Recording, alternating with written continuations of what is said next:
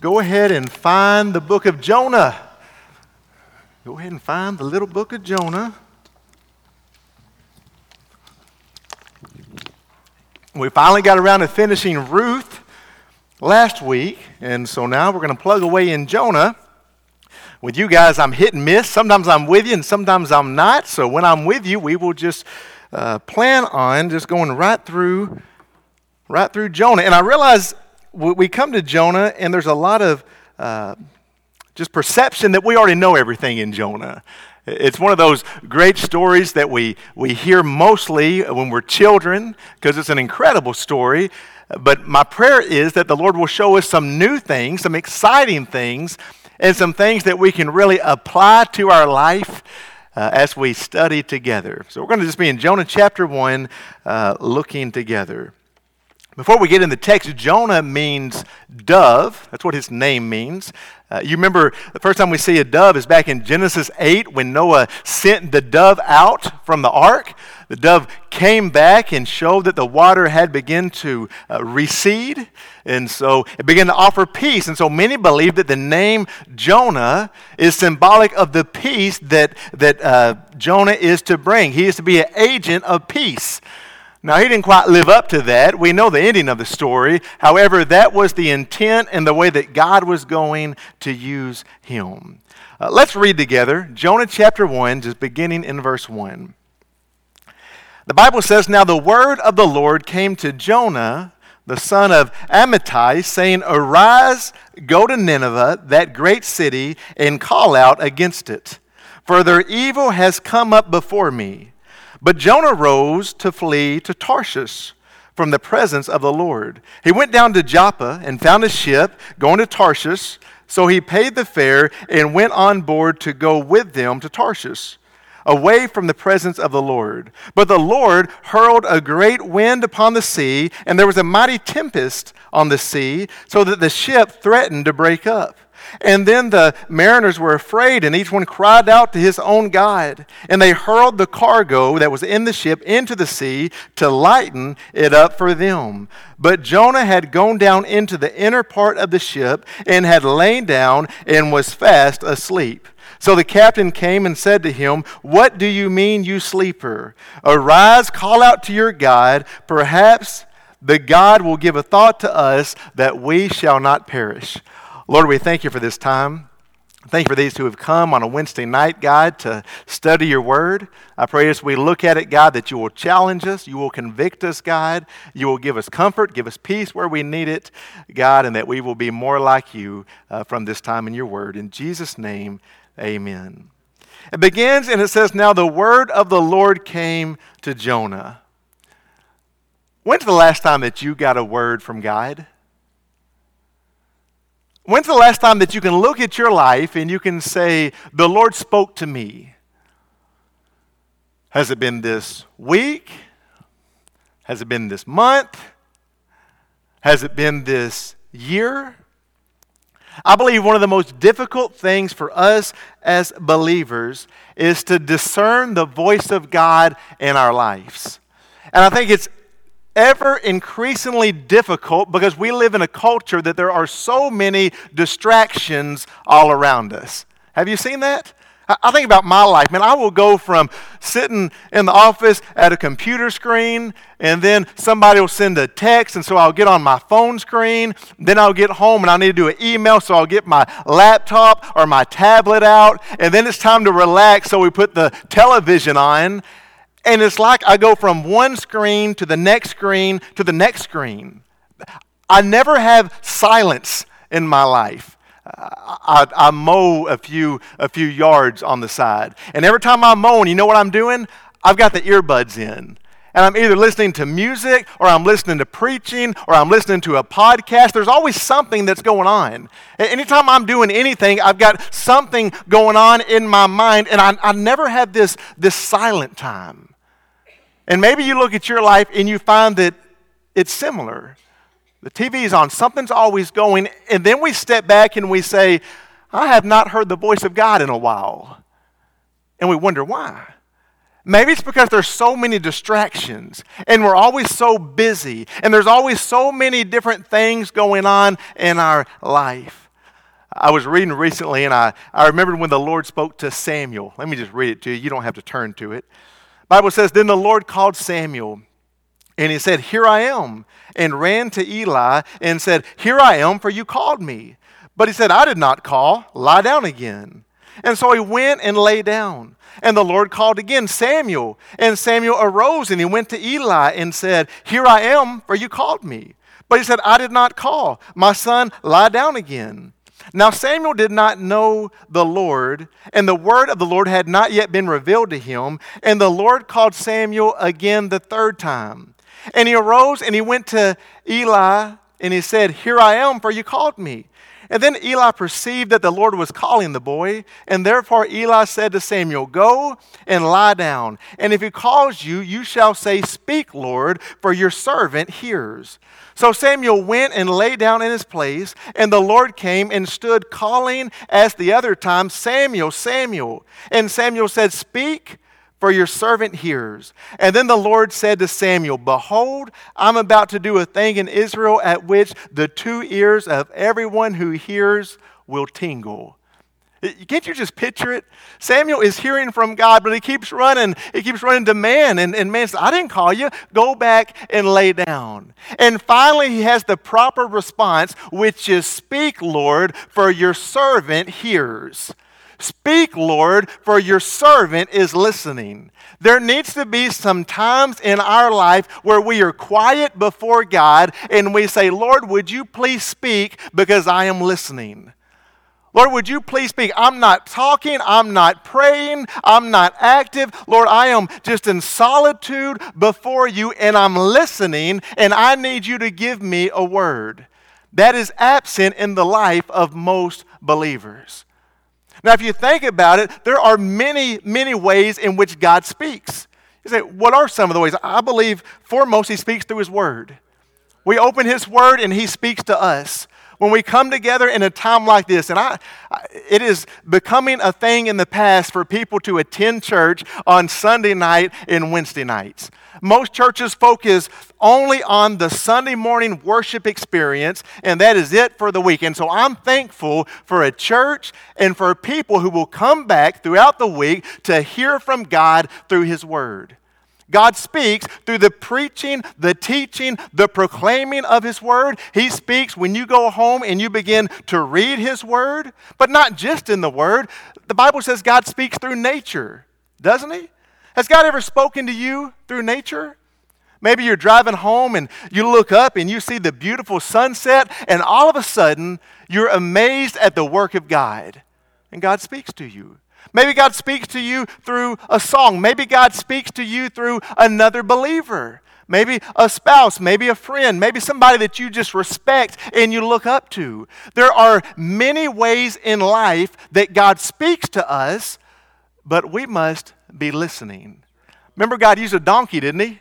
If God can use a donkey to speak, there's a whole lot of ways that God can speak to you and to me in our life.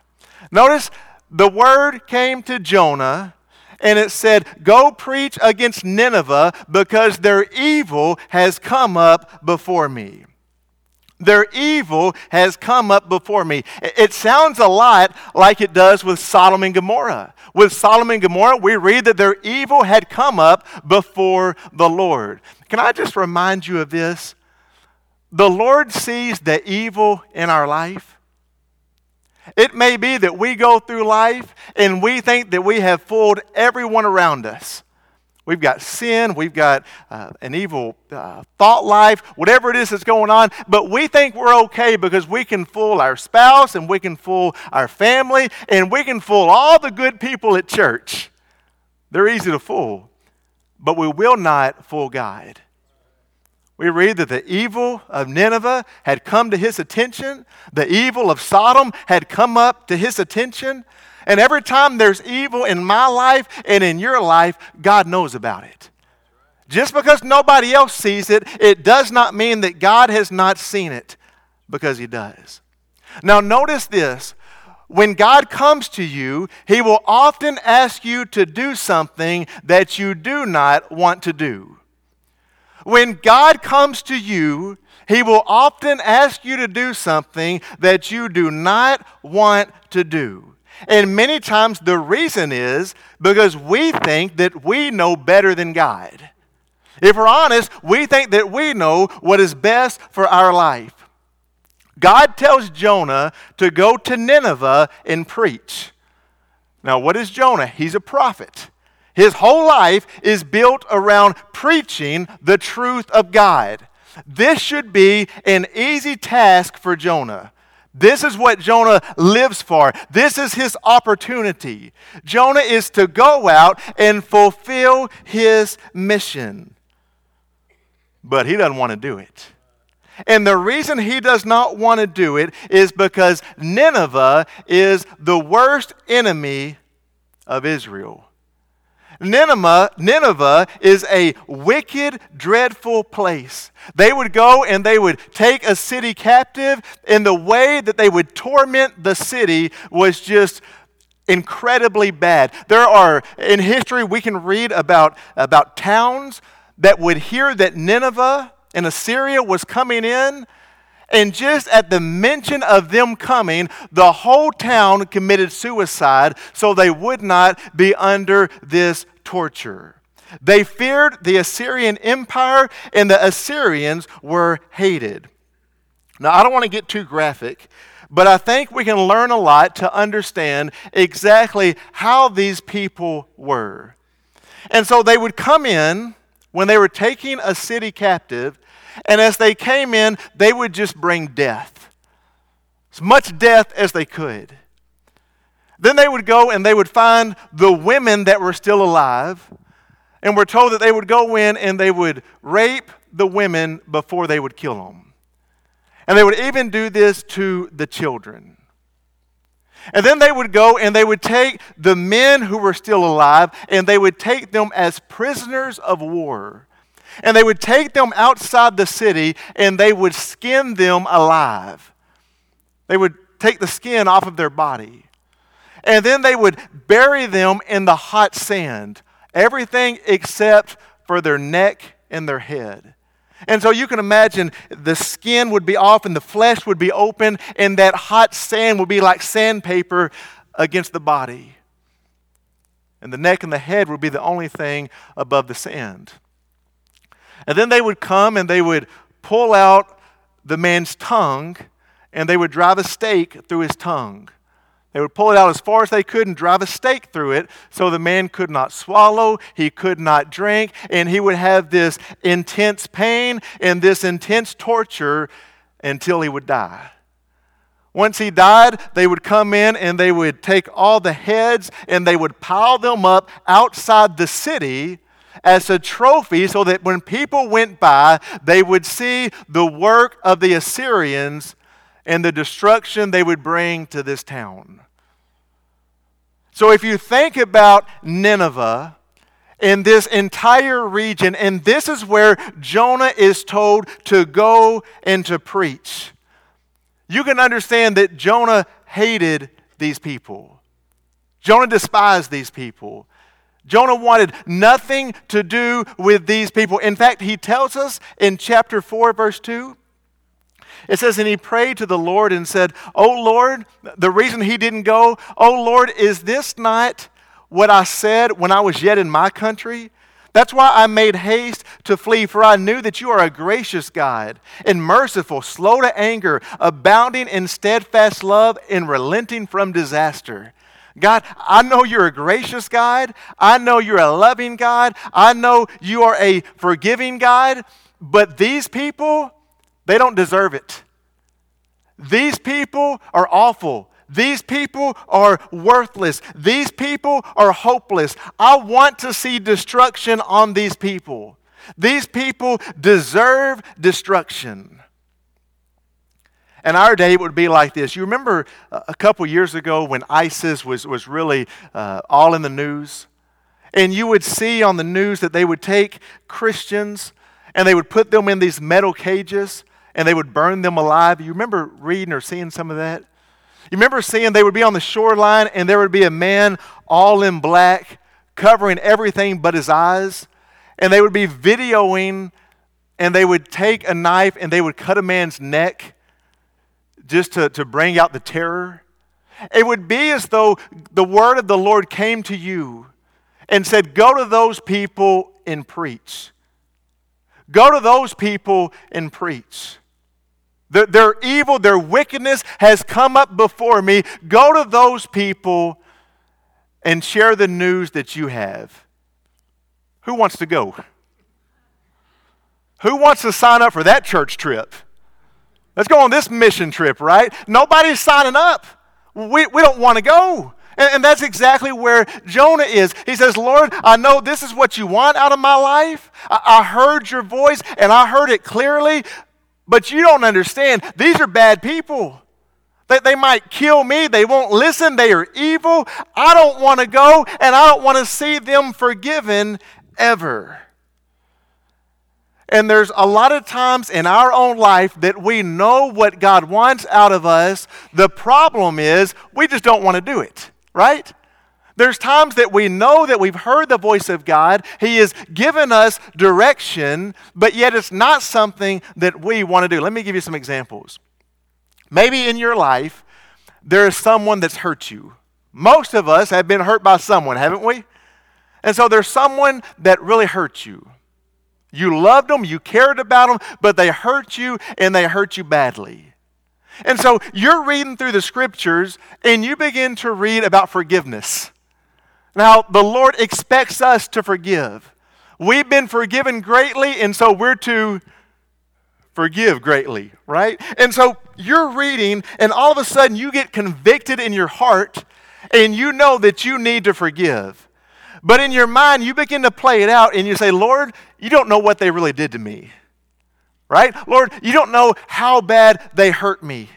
Lord, they do not deserve forgiveness. Lord, they have not asked for my forgiveness. And so we start playing it out, and we know what God wants us to do, but since we don't want to do it, we end up finding excuses not to do it. Or maybe it's this. Maybe you're reading, you hear a sermon, and you know that the Lord wants you to be faithful in your giving. We're to be cheerful. We're to be generous in our giving. And the Lord speaks, and we know that. But at the same time, we look at our budget and we say, this just will not work in my budget. There's just no way. If I take a tenth out of my budget, I'm not sure how I'm going to make it. And so we say, Lord, I know this is what you want out of my life, but I'm just not sure I can do it. I'm just not sure that I want to do it. Or maybe the word of the Lord comes to you and says, go out and evangelize. Share what you know with someone else. And we say, Lord, I'm too bashful. I can't do it. Maybe the word of the Lord comes to you and says, you ought to be teaching somewhere. You ought to be teaching adults. You ought to be teaching youth. You ought to be teaching wherever it is the Lord guides you to that. And you say, Lord, there's just no way. I don't have time. I'm not going to do it. The Lord says, you ought to be driving a bus. God bless you if you drive a bus of our kids on Wednesday nights, because those kids are wild. And so you say, Lord, there's just no way. They would drive me nuts. They would drive me crazy. There's no way. And so there's all these different avenues that the word of the Lord comes to your life and says, this is what I want you to do. This is what I want you to do. This is what I want you to do. But if we're not careful, we always find an excuse, and we always tell God no. And by the way, if we say, I'm going to do it later, that is still disobedience. Delayed obedience is the same as disobedience. Everybody in the world has a good intention. One day, I'm going to do it. One day, I'm going to make a difference. One day, I'm going to give back. But one day never comes for many of our lives. It's kind of like with our kids. Did you ever do this? I did it at first, but I got over it pretty quick. My kids would be doing something, and I like giving spankings now. It doesn't bother me. I enjoy that sometimes. But back in the day, I mean, those kids, they walked all over me for a little bit, you know. And they would do something, and I'd say, Mason, maybe don't do that again. And he'd keep doing it. I said, Mason, I'm going to count to 3, and you're going to get a spanking if you do that again. And he'd keep doing it. Mason, 1. Mason, don't make me get to 3. If I get to 3, I'm going to wear you out. Mason, 1. Mason, you better stop. 1, 2. Oh, Mason, don't make me get to 3. Please don't make me get to 3. Mason, you better stop. 2.5. And you never follow through. We're teaching our children delayed obedience. Imagine they're going out in the street. Don't go out in the street. I'm going to count to 3. 1, 2, splat. It just doesn't work. Delayed obedience is disobedience. You can tell the maturity of a believer with how quickly they respond to the Word of God. As we mature in our faith, we realize that when the Lord tells us to do something, we do it immediately. Because if we don't do it immediately, we might just miss the opportunity. The Lord leads you to share your faith, you do it in that moment, you may not get another chance. The Lord leads you to a ministry, a class, whatever it is. Somebody else might take it if you don't, and then you're going to miss the blessings out of it. And so when the Lord leads us, we follow him on that. It says, but Jonah rose and he fled. He fled the presence of the Lord. What is Jonah running from? He's running from Nineveh, obviously. He's running from these wicked people, but the Bible says he's running from the presence of God. He's trying to get away from God. And so it seems as though Jonah believes if he just puts some distance between him and God, he'll get out of the presence of God. Like he can run away from God. And you know what's funny? We do that same thing sometimes. I see it all the time. People get upset. Something happens in their life. And you know what happens? They begin to separate from the church. Have you seen it? Maybe you've done it in your life. Maybe they begin to separate. All of a sudden, we don't go to our small group anymore. We begin just to sit a few weeks out. All of a sudden, we're not faithful to a Wednesday night or a Sunday night. We begin to soak it out. All of a sudden, we begin to stay home. And before long, we have separated ourselves from where we see God is, and we see God's in the church. But the reality is, and we know this through Jonah, you cannot get away from the presence of God. It says he went down to Joppa. He found a ship. So he paid the fare. He went down into it to go with them to Tarshish. That's hard for me to say. That word's hard. Okay, I'm sorry. There we go. Away from the presence of the Lord. Here's the next deal, okay? You can always find a ship going the wrong way. You can always find a ship sailing in the wrong direction. Have you ever done this? Have you ever tried to make a change in your life? You know what? My priorities have been out of line. I'm going to really try to change the way that I'm living. And all of a sudden, that old friend from your past who you have not seen in 10 years, he comes back and he says, hey, let's go out like we used to. It's a boat that's traveling the wrong direction. Or maybe you say, you know what, I have not been faithful in my giving. I know I need to. And so you make a plan to be faithful in your giving. And all of a sudden you go to your mailbox and there's this unexpected bill. And all of a sudden it's not so easy anymore. Or maybe somebody says, I'm going to be more faithful to my church attendance. I've been skipping lately and so I'm going to be more faithful. And so Sunday comes along and it is the most beautiful day of the entire year. And all of a sudden, you've got a decision to make. When we try to follow the Lord and we try to be faithful, there's always going to be a boat sailing in the wrong direction. The word of the Lord comes to Jonah and says, Jonah, I want you to go east. But what does Jonah do? The opposite direction. He goes down to Joppa and he finds a boat. Jonah was on the run. Some of you in your life, you know what that's like, to be on the run from God. We can be on the run, you say, on a Wednesday night crowd, it could be that you're in here right now and you're running from God. The word of the Lord came to you, told you to do something, and you said no, and it could be you've been saying no for a long time. Nobody knows it. The one sitting beside you doesn't know it, but you're running from God. You're running from what God wants out of your life. Or maybe it's not quite a run. Maybe it's just a drifting from God. You've been to the beach lately? We went last year to the beach. We had such a good time. I love the beach. We went out way out in the water, and I had one of these tubes. You know those just round tubes? and got on this tube, and I just propped up on the tube, and I closed my eyes, and you just hear the waves coming in and the wind. It is just so peaceful. And so I just lay there for about 15 minutes. And then I opened up my eyes. You know what I found? I had gone down probably 400 or 500 yards. I had drifted. I was out in the middle. We had a little tent set up and our chairs and our stuff right here. And so I went right out and got on my little tube. Next thing I knew, I was way, way, way down here. I had drifted and didn't even realize that I had drifted. And so I had to drag that tube back and walk miles and miles up the sand. It was not much fun. In our spiritual life, we can drift without even realizing it.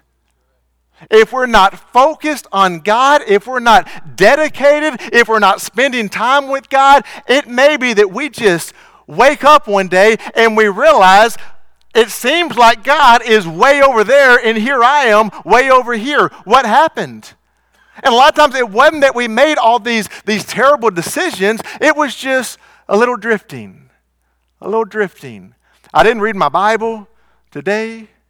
I didn't pay attention to my prayer life today. And so we just start to drift, and before we realize it, we've gone a long way from the Lord.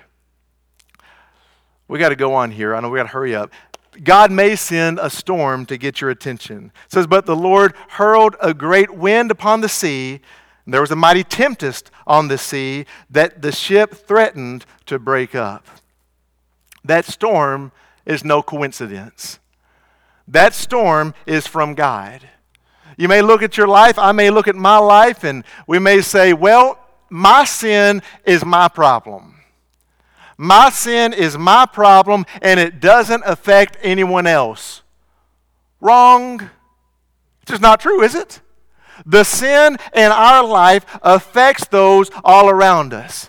Don't kid yourself into thinking that you can drift away from God and you can live a life of sin and it won't affect those around you.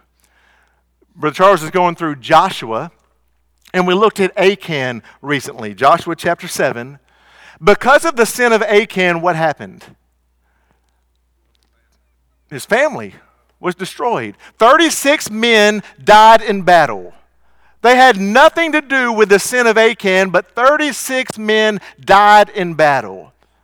And then they find out that the sin is in Achan, so the Bible says they take everything he's got, his children, his sons, his daughters, his family, and they take them outside the city, and what do?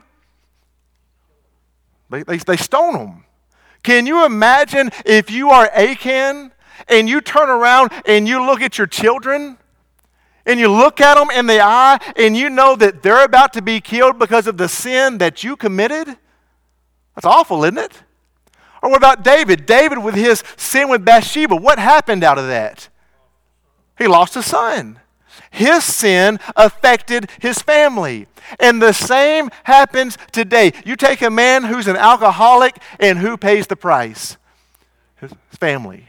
Every time. His wife and his kids will never be the same because of it. You take a woman who's unfaithful to her husband, who pays the price? Her family. They'll never be the same. They will pay the price because of it. You take a dad who is obsessed with his job. He's obsessed with making more money, and that's all he lives for. Who pays the price? His wife and his children. You take children who are living a life of rebellion, and they're going out and they're chasing after everything under the sun, and who pays the price? Parents, don't they? I pray with them. There's some parents I pray with all the time because they are so brokenhearted about their children who are living in rebellion. Our sin brings destruction, and it doesn't just bring destruction to our life, it brings destruction to those around us. And so we find Jonah, and he's on this boat, and there's these other men on the boat, but because Jonah's on the boat, the storm comes. You see, God can use storms in our lives, and he does to get our attention. You remember Saul? We don't have time to get into it. Saul on the road to Damascus, he saw a bright light. He lost his eyesight. He lost his vision because God was trying to get his attention.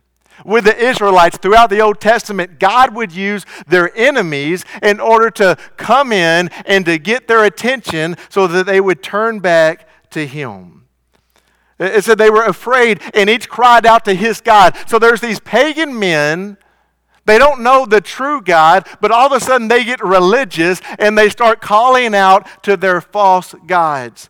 And the Bible says they hurled the cargo, they threw the cargo that was in the ship into the sea to lighten the load. They don't care about the money anymore. The storm is big. And so they're throwing everything over the boat. We'll look at what Jonah did. But Jonah had gone down into the inner part of the ship and had lain down and was fast asleep. The world is falling apart around him. The storm is raging. The boat is rocking this way and it's rocking this way. Everyone is scared for their life. And what's Jonah doing? He's taking a nap. You'll notice when you get to chapter 1 in Jonah, it talks about Jonah and his downward spiral. Okay? It says that Jonah went down to Joppa. He got on a boat. He went down into the boat, and then he fell down into a deep sleep. Jonah is going down, down, down in his life, and there is destruction all around him, but yet he's asleep inside the vessel. Now, what's bad is, in a lot of ways, that's a picture of the church today. There's so much going on all around us. There's so much destruction all around us. There's so many people who are hurting. There's so many people who are trying to call out to their false gods, the only things that they know. But in many cases, the church is inside the boat and we're just asleep. We're just taking it easy. We're just relaxing. Wake up. I got to wake up. We got to wake up. There's a world that is lost and they're going to hell, and we've got the answer. We've got the solution. Wake up, O sleeper. And we'll end with this. And so the captain came and said to him, "What do you mean, you sleeper? Arise, call out to your God. Perhaps the God will give a thought to us that we shall not perish." Remember, what is Jonah? He's a prophet. He's a religious man. He's a prophet of God. This captain is a lost pagan. He doesn't know God. And so you've got this lost pagan coming to Jonah, who is a prophet, waking Jonah up and urging Jonah to pray. It shouldn't be that way. Jonah ought to be the one that knows what to do. Jonah's heard from the Lord. Jonah has a word from God. Jonah has experience with God. Jonah has wisdom from God. But he's wasting it. He's asleep. He's taking a break. The Bible says, "From whom much is given, much is required." Jonah's a prophet. There's a great level that goes with that. For us, we've been given much. We've been blessed. We've had the Word of God for our whole life, many of us. We know the truth of God. We know the Scriptures. We know the gospel. And with that, much will be required out of our life. And so part of the return of the Lord is that He does not find us sleeping. We see that in the New Testament, don't we? That we're not sleeping. We're not just taking it easy. We're not just inside the vessel asleep while the battle is raging around us. And so it reminds us to wake up, to be active, and to get involved. So a few things, I know we got to close up, a few things just to leave you with. When we hear from God, a lot of times it's going to be something that we don't want to do, but we're to be obedient.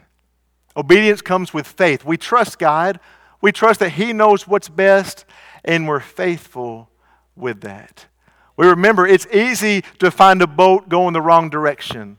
The whole world is going the wrong direction. The easiest thing in life is to go with the world.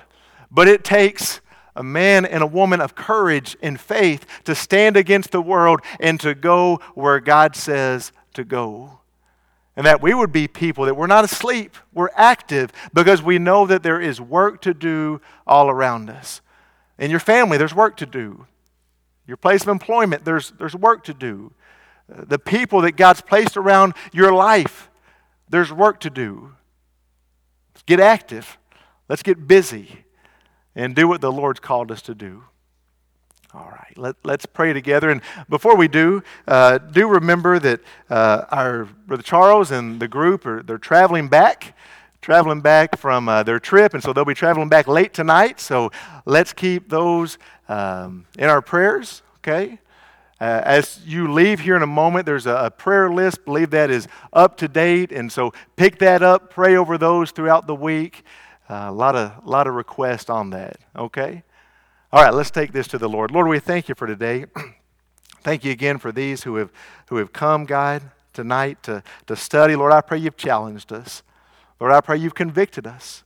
Lord, I pray that as we go through the next days of our life, God, that we will listen for your voice in our life, that you will speak to us, and we'll be obedient. Lord, when you tell us to go to Nineveh, Lord, I pray we will. If it doesn't make sense, God, that we'll trust you. If we don't think these people are worth it, God, that you will change our vision and we will see people the way that you see people. Or that we won't be a people of slumber, but that we will be a people of action. Lord, let us to bring you honor and let us to bring you glory. Lord, I pray that you'll be with Brother Charles and our team coming back. Pray that you will give them safe travels as they come into town tonight. Lord, I pray you'll be with those who are recovering from surgery from last week, God, those who are sick, those who are hurting, God, the family problems, the financial problems, the marriage problems. Lord, I pray that you will have your hand because you know about each one of these. Lord, I pray that we will be a people who are committed to you and shine brightly for you. It's in your name we ask these things. Amen.